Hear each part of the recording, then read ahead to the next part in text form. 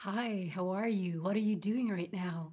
Are you relaxing, just chilling, listening to my podcast? Maybe you're on a walk or you're in your car driving. Are you cleaning the house? What are you doing? I'm sitting here recording to you, thinking about you. I've got my coffee here. I feel pretty good. Whatever it is you're doing, I just want to connect and say hello and thank you for listening today.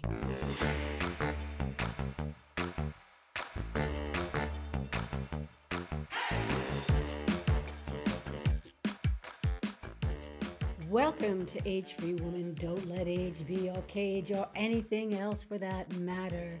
What does age free woman mean? It means that we make decisions, women in mid to later years, based on our capabilities, our goals, our desires, but not age.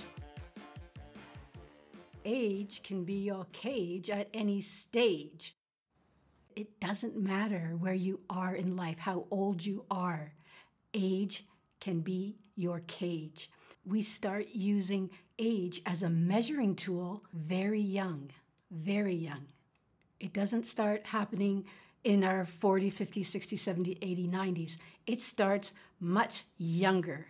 We know that exposure to ageist beliefs begin as young as toddlers. And you see this in cartoons, etc.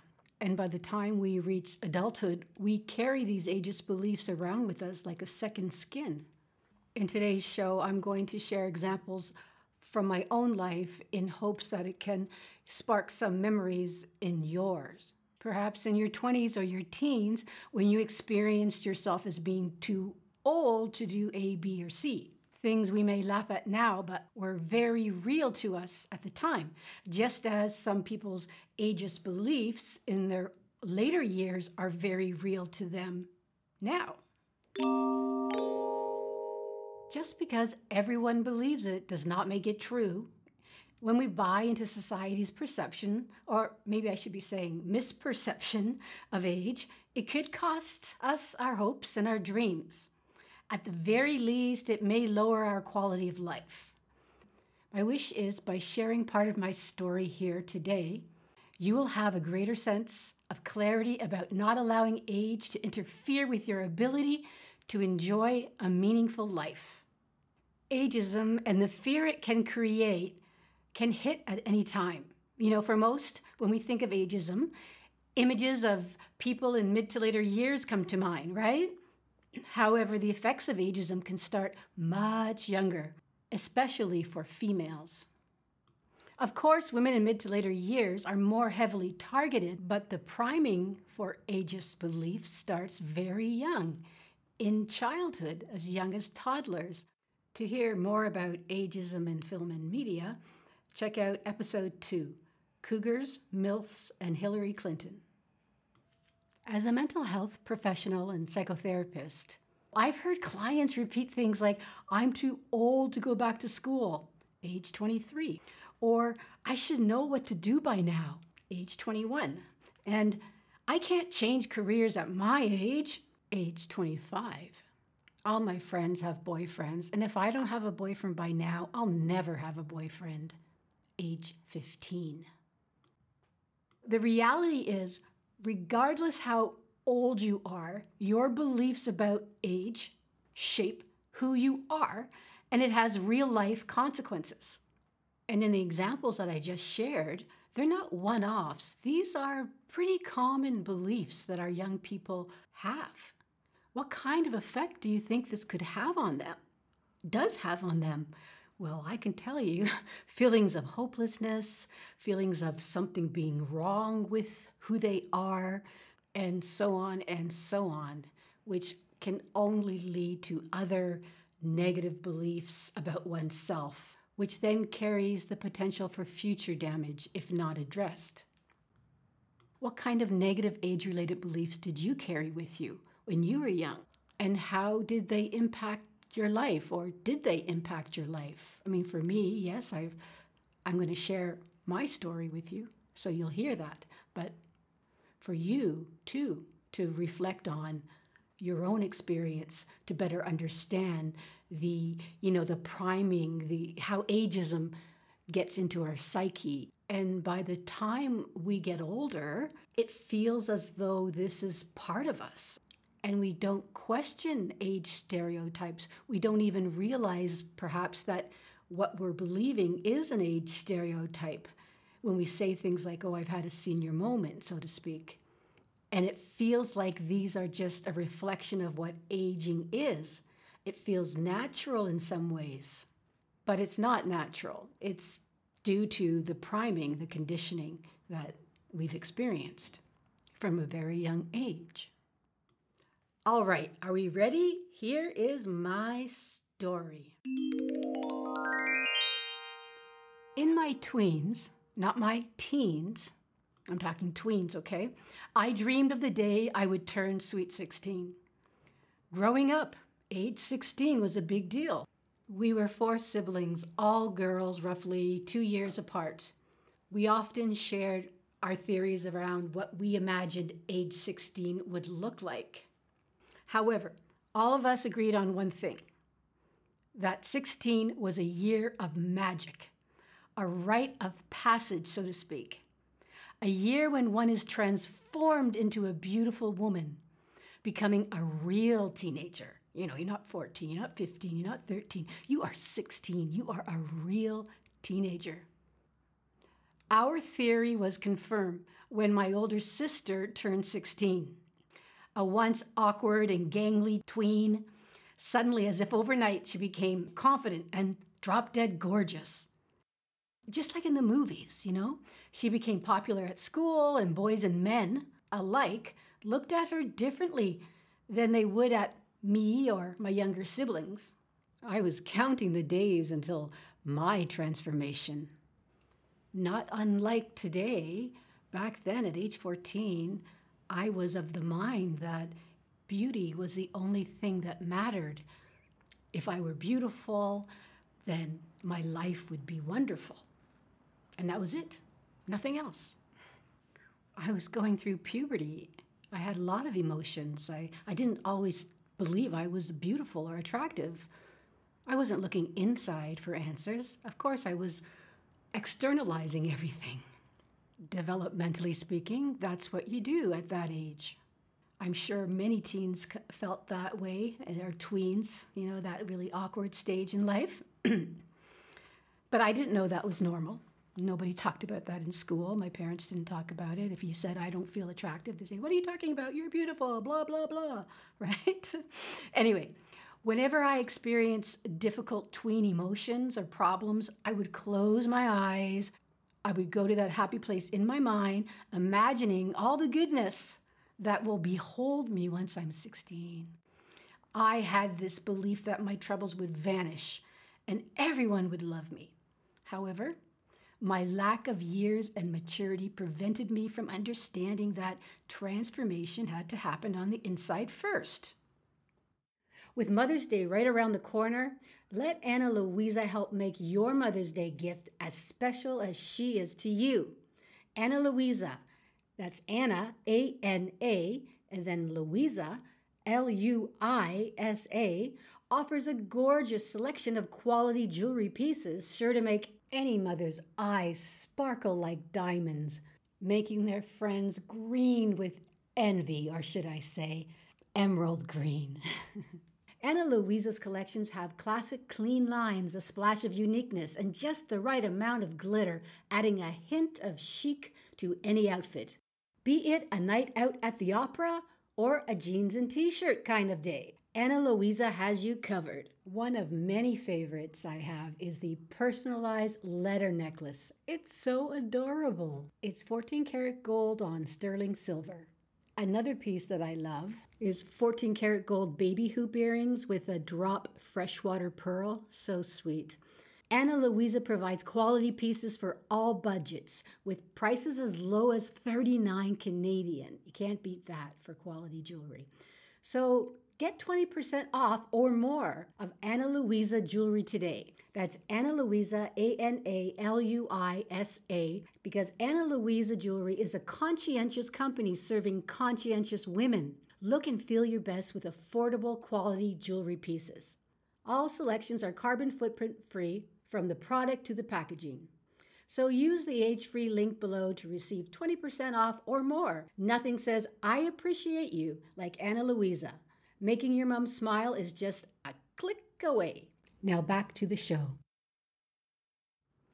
Anyway, growing up, my sisters and I would watch reruns of teenage movies from my mother's era, like Gidget and Beach Blanket Bingo. Our eyes would be glued to the television, witnessing how these heroines could make the most intelligent man appear senseless and the strongest of men weak at the knees. Yes, they were all beautiful. However, there was another common theme that these heroines shared: their character. The heroine was kind, well-mannered. She loved children and animals. She cared about the world's less fortunate. She had tremendous patience and always put other people's needs ahead of her own. She rarely got angry, and when she did, it was always somehow cute and endearing. She didn't always start out this way, but that indeed was the case by the end of the story when she gets together with the leading man. Think of Shakespeare's Taming of the Shrew, Wild Kate. Kate was far ahead of her time. She readily spoke her mind. She was intelligent, radically independent. She was a fighter. She was feisty.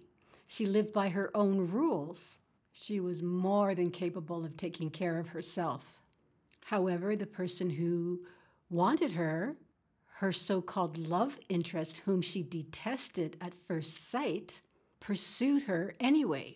In addition to his psychological gaslighting, remember, when it's day, I will tell her it's night. When it's the sun, I will tell her it's the moon. Probably not the exact words, but you get it.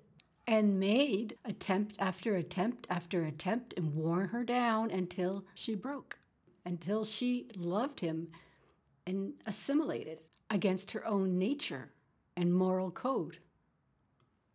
Or how about another heroine?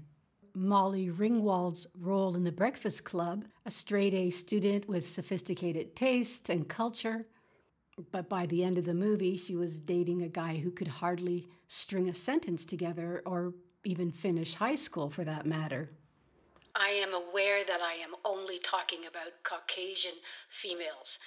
Unfortunately, at that time, this was the primary female representation on the big screen. There has been progress in this area, but I'm also aware that not nearly enough progress has been made. I wholeheartedly support diversity on the big screen or any other medium. So for all my non-Caucasian listeners, please know that I stand with you. In both of these situations, the underlying message is a female has to adapt to the needs of her suitor, whoever is pursuing her. Her needs subsequently are just out the window. And if she does this, if she adapts to her suitor's needs, then she will be happy and society will love her. This type of scenario continues to play out on the big screen. These are the messages that we're sending to our young people today. We are telling our young women and girls that we need to adapt to a male's needs, and we're telling our young boys and men, women need to adapt to their needs. Either way, it is a setup that is much more dire for women. This story may have a happy ending on the big screen, but in real life, it's a recipe for disaster.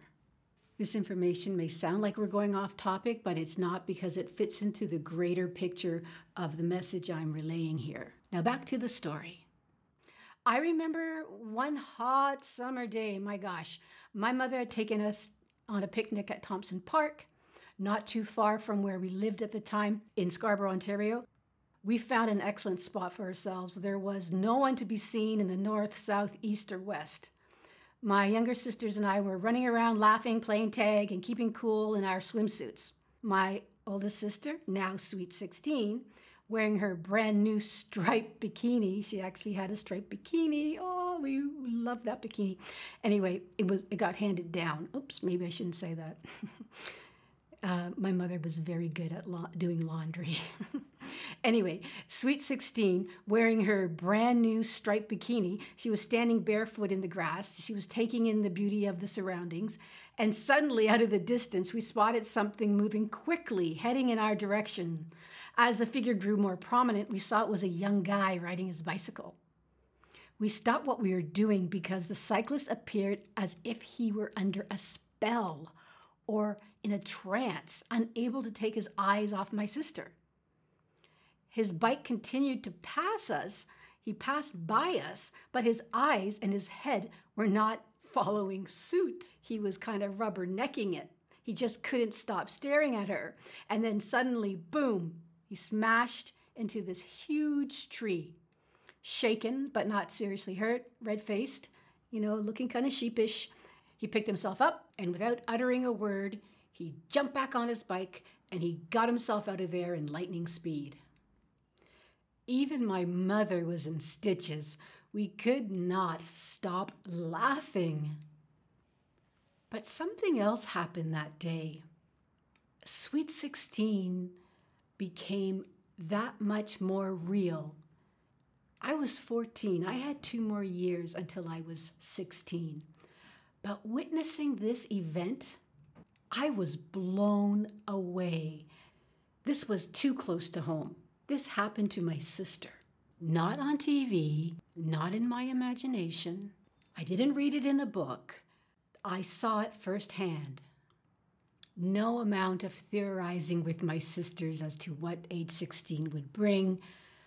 All the books, all the movies that I watched, the songs that sang about Sweet 16, none of it could have prepared me for what I saw that day. I had never known such power. Was this what I was in for? Wow. And that's our show for today. You'll hear the second half of this story next week, so stay tuned. If you enjoyed today's podcast, please give it a rating or a like wherever you are listening to this today. It helps other people find my show and share the wealth. And until we meet again, don't let age be your cage.